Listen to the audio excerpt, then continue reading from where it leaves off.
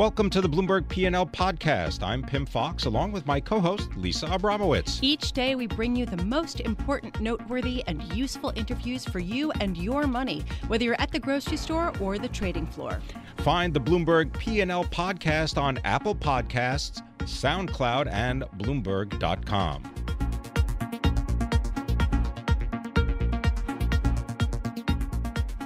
Earlier today, we spoke with Houston Police Chief Art Acevedo to discuss the current situation in Houston on the ground as Hurricane Harvey continues to rain down destruction on southeast Texas. We started by asking what the most pressing problems were for the Houston Police Department as they continue to rescue thousands of people.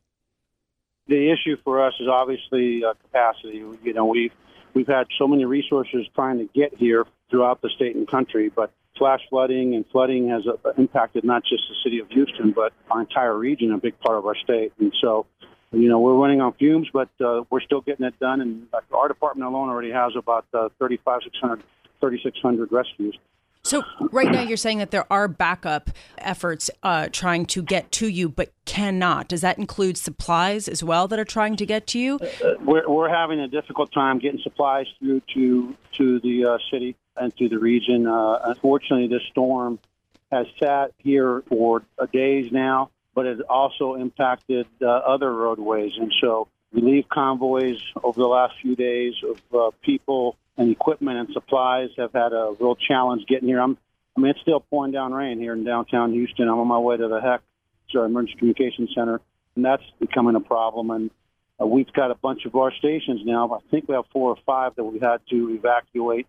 So it's just one challenge after the other. But, we're rising to the task, and we'll get to it with the help of our fellow Texans and our fellow Americans that are coming here to help. Chief Acevedo, speak a little bit, if you can, in detail about what's going on at the George Brown Convention Center, and also if you can just give us an update on things like electric and communications networks, airports, and so on. Yeah, well, the airports are still shut down. They're only going to be open for humanitarian and search and obviously response flights, which means people are coming here to help us. The George R. Brown Center's at capacity. We have, I think, around 9,000 folks there, but we're starting to open other shelters, and we'll start transporting evacuees to those places. Our water supply is still intact, but you know how that goes. You just never know what will happen. We know that historically, at some point in these storms anywhere in the country, you end up having a disruption of water supply. So people should, if they can, try to store some of your own in your bathtub or containers, whatever you can in your home. Some of the cell towers are starting to fail. And so, it's what you would expect, a myriad of one challenge after the other. But I'm very proud of the fact that our city, our region, and our men and women in the Houston Police Department, our first responding community are still working. And they've been working nonstop since Friday. What about the main public hospitals? We've had to evacuate. I know of at least one major hospital is evacuated, but we've one of the things that the blessing that we have here in the city of Houston is that our medicine here is world renowned. We've got some of the best doctors and nurses, from around the world, and there's a reason that foreign leaders come here for treatment, and so we have a lot of capacity, and we've been able to successfully transfer patients safely from facilities that had to be shut down. What kind of aid have you already received from the federal government, and what are you expecting? Well, the relief that's coming, and we've got people here on the ground, some still trying to get here. We know we have supplies coming. We have rescue vehicles here. We've got National Guard high water vehicles here, but the currents have been strong for folks who are trying to rescue folks. So it's just, although we have the help, obviously we don't have enough help. Chief, what's the best way that people who are listening to you can help? Well, one of the things, we don't need more people self-dispatching themselves to the region. Because number one, trying to get here is precarious at best. And what we need is people to, donate to the Red Cross, go to the City of Houston website, and donate food and obviously the recovery for the poor citizens and residents of this state that have lost everything. They're going to need financial assistance, and so anything you can give, it's we'll pay it forward. And just lastly, how are you fixed for fuel, for food, for medicine, for you and for all of your colleagues? You know what? It's a challenge, but we're balancing it. It's really interesting. You know, a pizza place brought pizza to our folks yesterday, and some guy said, well, some citizens, well, the rest of the city's starving. There you guys are eating pizza. What he doesn't know is that our folks have been not going home since Friday. Their families are flooded. Their families have been evacuated. If we can't feed our first responders, then nobody's going to respond to a lot of people that are still in peril. So it's a challenge to get all these things done. Our officers have been, they're out of uniforms. We need help trying to get these uniforms washed because they've been contaminated. They've been in chest-high water rescuing people. And so we're not making excuses, and we're not going to stop, and we're not going to rest until this job gets done. That was Art Acevedo. He is the chief of police for the city of Houston as those rescue and relief efforts continue. And Lisa, just a note, the seaports in Houston as well as in Corpus Christi, they've been closed to most ships before Harvey made landfall last Friday. This means a lot of rerouting for those ships, for the freighters. Also, rail traffic has been suspended. UPS has suspended freight service in Houston and Beaumont, Texas. So there's going to be not only a humanitarian issue that needs to be dealt with, but there's also going to be an untangling of transport lines and transport networks. Indeed, and the police department in Houston sure has a lot going on. They've rescued more than 3,000 people, and there are reports coming out today that there have been looters that have been violent, that they're also trying to deal with. So quite a situation that's unfolding. Also, there is a question of what the death toll is. So far, it has remained fairly limited, but many are expecting the numbers to rise. So definitely a tragic situation right now unfolding. Yeah, and some forecasters are saying that Houston will see another 2 feet of rain as it continues to pummel the area. Amazing. And this will obviously also raise questions about how this will get paid for, and flood insurance, which is currently provided by the U.S. government in an underfunded and actuarially unsound program, the NFIP.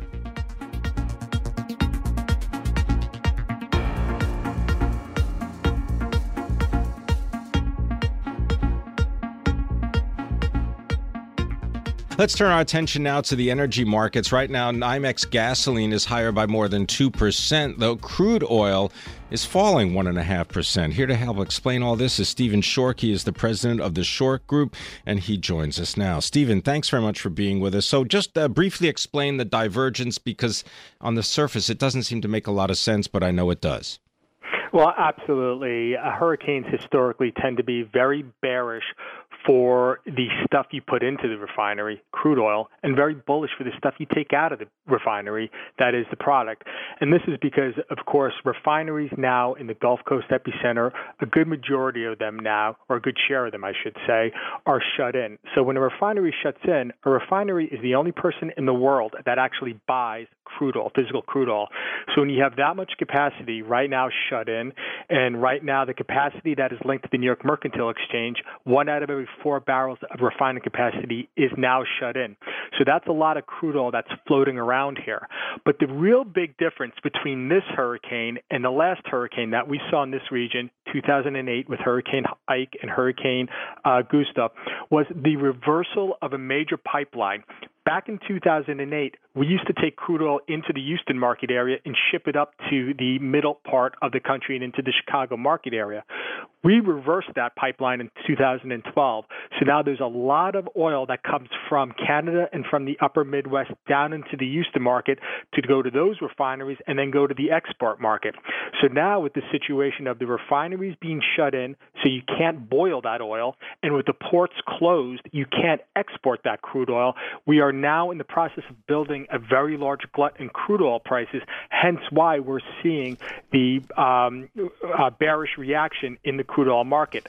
Conversely, as we said, if you can't boil crude oil, well, you can't make gasoline or diesel fuel, hence why those markets are rallying over the past few days. Right. Stephen, that's fascinating. I'm looking right now at crude at a little bit less than $46 a barrel. Are you thinking that perhaps this price will go substantially lower should the closures of these refineries get prolonged for several weeks or more?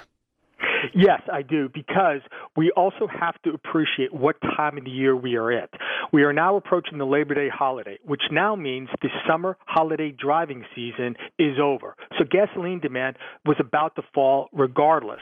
That means we're also heading into September, October, which is the fall maintenance season for the refineries. So the refineries were already starting to pare back purchases because they were going to go into maintenance. And so, of course, when a refinery is in maintenance, it's not boiling oil, it's not buying oil. Right. So therefore, with what this hurricane, and if we see prolonged stoppages in this, these stoppages are just going to roll over into the maintenance season. So we could see a prolonged maintenance season and a tremendous amount of demand destruction already on top of what we're experiencing. So how low do you expect crude values to go in that scenario? In that scenario, if we take out, now normally between now and Halloween, we could expect crude oil demand by U.S. refineries here to fall anywhere between 800,000 barrels a day upwards of over 1.2 million barrels a day. So if you take that normal seasonal demand destruction and then you compound it by extended closures because of hurricane-related damage, then certainly we're now at the bottom of the range. We're in that mid-$40 range. This is exactly where crude oil has more or less found support over the past 2.5 years. We have had some outliers, some dips below 40, even a dip below 30. I'm certainly not expecting a dip below 30, but any sort of prolonged outage, both related to refinery capacity and also the export market with the port closures and pipeline issues, we could certainly see that $40 barrier tested in a perfect scenario. Well, Stephen, maybe just expand on that, because some weather forecasters say that Houston and that area in Texas could see another 2 feet of rain. How long does it take to restart one of these refineries, and what kind of safety checks do they need to go through in order to even start that process? Right. Now, the good news here is, unlike 2005 with Hurricane Katrina, on that Friday, if we recall, everyone was expecting, every meteorologist thought that storm was going into the Florida Panhandle. It took a nasty turn over the weekend, and by Sunday, of course, it devastated New Orleans and the oil and gas infrastructure in that area. The good news here is this storm was well followed, so the industry initiated its emergency protocols in a timely fashion. They shut down in a timely fashion. Even better, unlike Katrina, this storm did not develop into a monster Cat 4 storm until it was close to the shore. So you're not going to get, it didn't have enough time to build up that wall of seawater to flood the areas. I mean, it could have been, what I'm saying is it could have been a lot worse. So that said, the ongoing rain, Tim, is a problem because right now the closures with the refineries are in the Corpus Christi, which is west of Houston, up to Houston. Now with the track of all of this rain, we're moving towards the Texas-Louisiana border. So that's going to threaten the Port Arthur, Beaumont, Texas refinery epicenter. That's another 1.5 million barrels of refinery capacity. And then if we go into the Louisiana to the Mississippi Coast refinery epicenter, that's another 3.7 million barrels a day of demand. So that's a considerable amount of capacity that is in the wake of the storm that is susceptible to flooding. So we are by no means out of the woods. So that said, this is still a bullish event for gasoline prices. Stephen Schork, thank you so much for joining us. Stephen Schork is president of the Schork Group, also the author of the Schork Report.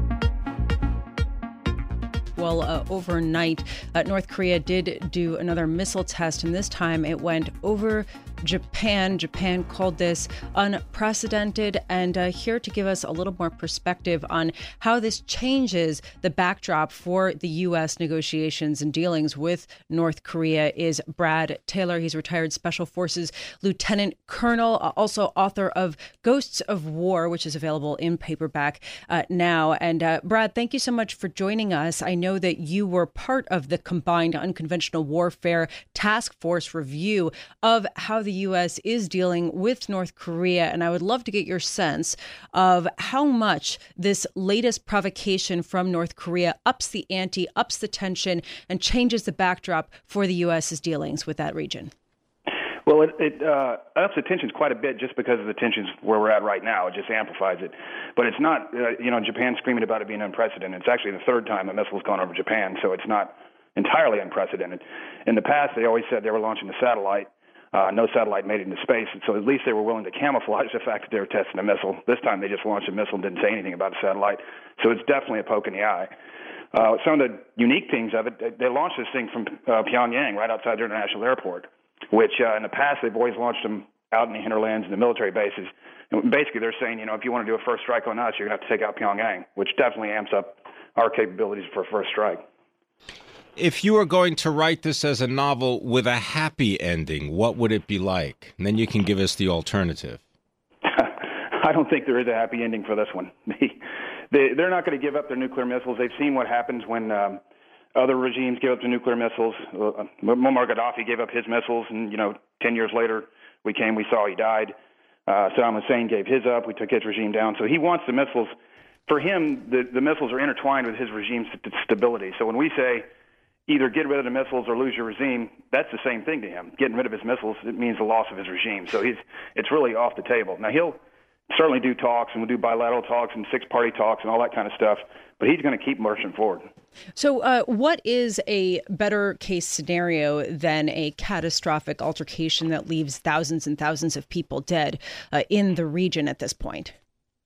Well, the best case would be if China has all the leverage in North Korea, and if China started leveraging the sanctions, this is our seventh set of sanctions, and they were all voted unanimously, so that's not unprecedented either. What happens, though, is Russia and China fail to enforce their part of the sanctions. Why? The problem with that is it's not in China's interest to enforce the sanctions. They do not want sanctions work because you hammer the people so much the leadership decides to change. Well, in this case, the leadership doesn't care about the people, so the only way the leadership would change is if the people overturn the leadership. And China definitely does not want that. What China does not want, it's against their interest to have a unified Korean peninsula underneath the sway of South Korea. Right. Well, we were talking with Jay Lefkowitz a couple weeks ago, who was the former human rights envoy to North Korea for the U.S., and he was saying, look, the U.S. has to drop this unified Korean peninsula concept entirely to get China on board. Do you have any sense that the U.S. is taking that approach and is moving closer to some kind of agreement with China that would actually tighten the screws on this situation in a non-catastrophic way? I think they're doing it right now. China, historically, when they sign a new sanction, they go ahead and do it, and then something will go along later on, a couple of years down the road, and they'll start slipping up on it. So on the surface, yes, they're all going to be on board. One thing that wasn't reported, the Russians actually flew a fleet of nuclear-capable bombers out of the Sea of Japan that got intercepted by South Korean fighter jets during the exercises we're doing last week. So they're playing the game, too. Do you have any idea what exactly does the leader of North Korea want from all of this? What I think he wants is just to survive. That's what he's looking at. His sole function in life is regime survivability. His father was the same way. His grandfather, who started the country, was the same way. That's what they want. So is it possible that there's some way that either the United States, China, South Korea could ensure his survivability and say, all right, survive, keep your weapons, just don't launch them?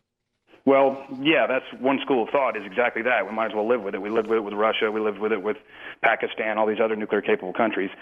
But the problem is, his thing is if he thinks his regime's going down, he's going to launch everything he's got. He's going out with a blaze of glory, which makes it very hard to do any kind of provocative actions against him. So he launches a missile over Japan. We know it's not going to hit anything. That's a provocative act. If we try to do the same thing to him, he's liable to trigger and say they're attacking me. How much closer are we to a nuclear altercation at this point? I don't think we're close to a nuclear altercation, but what people fail to remember is that he's got 5,000 tons of chemical and biological weapons. He's got enough devastation there. He doesn't even need to use a nuke. And if he launched all that into South Korea, most of South Korea, the population is within the artillery fan of North Korea. And doesn't matter if you have a THAAD missile system, a Patriot battery, whatever, you're not taking out artillery. It's going to be devastation on a biblical scale. Well, Brad, let's say you get the call from the White House and they underscore that they're not playing politics here. They just want an assessment of what you would recommend be done. And there's no issue about whether someone comes out looking good, bad, or, whether they made the right decision in the past. I think the first thing that needs to be done is that the administration needs to get on the same sheet of music about what signals they're sending. When Rex Tillerson says we have no reason or have no desire for regime change, we want you to talk, come on, let's talk, and then President Trump says, I'm going to rain fire and fury on you, the opposing party's seeing both those signals, and now he's trying to read. What does that mean? Am I getting fire and fury, or do they want to talk? Well, was it sort of encouraging to you that we did not get an immediate response from President Trump via Twitter, but after a marked and noted silence, there was a very thought-out statement that came from the White House instead? Yeah, I was. And I actually thought about it. Now, he's called the Hermit Kingdom for a reason, so he's definitely ensconced in his own little world there. But he does get news, and I wondered to myself, has he seen the devastation from Hurricane Harvey and thought, this would be the time I can do this with a little blowback because they got their hands full? I don't know if he's that smart or not, but it did cross my mind. Is there anything that the South Koreans should be doing that would make the situation less perilous? They're doing pretty much what they want. They have a new president in there right now, although he did do a pretty provocative act. When the missile went off, he launched a bunch the exercise going on is Ulti Freedom Guardian, which is really a tabletop map exercise. It happens biannually. It's not that big a deal. But when he launched the missiles, the president ordered a F-15 strike to simulate destruction of the regime, so I'm not sure that was a smart thing to do. It sounds as if you're saying that there's no one person in charge who can really make these kinds of thoughtful decisions, or am I wrong? No, it's because it's super complicated. We'd like the world to be black and white, but it's a complicated situation, and everybody there has a vested interest that is not in the same vested interest of another party. So China has a lot of sway there, but China's goals are not our goals. We have sway. Our goals are not Russia's goals. So there's just a lot of, it's just a gray area. It's really hard to solve. I want to thank you for joining us. Brad Taylor is an author and consultant. He served more than 20 years as a U.S. Army officer and also participated in the Combined Unconventional Warfare Task Force of a Unified Plan for Defense of the Korean Peninsula.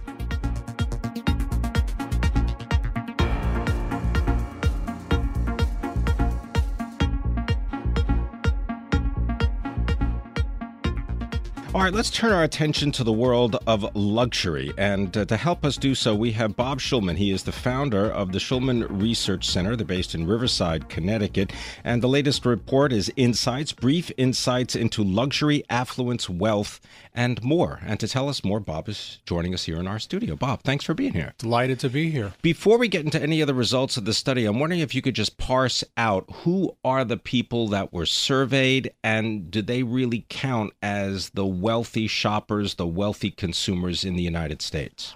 We surveyed approximately 1,750 consumers, and we structured it in such a way that we were able to focus not only on people with what I would call high incomes and wealth, but also what I call mass market Americans, people with what we call more average incomes, who also treat themselves to entry-level luxuries, which are very important to the big luxury brands. I mean, a lot of people don't focus on it, but if you speak to the people at some of the major luxury companies like LVMH or Kering, they do care about mass market Americans. There's like 180 million of them versus the people with high incomes and wealth. And they buy a lot of champagne, they buy a lot of kerchiefs, they buy a lot of, I'll call it entry-level, high-end watches. They matter. Yeah, well, but Bob, the survey certainly matters and is interesting, I'm sure, to wealthy individuals themselves, but much more so to these brands that you're talking about, right? This is really the audience that is curious of how the appetites are changing for these luxury purchases. And, in your latest survey, what were some of the most notable aspects that were different than prior surveys? Well, more and more, shopping, and that's really what the brands care about, how American consumers shop for their products and services. The shopping behaviors continue to go more and more. There's two aspects, the search and the actual buy. And searching is almost universally done online today.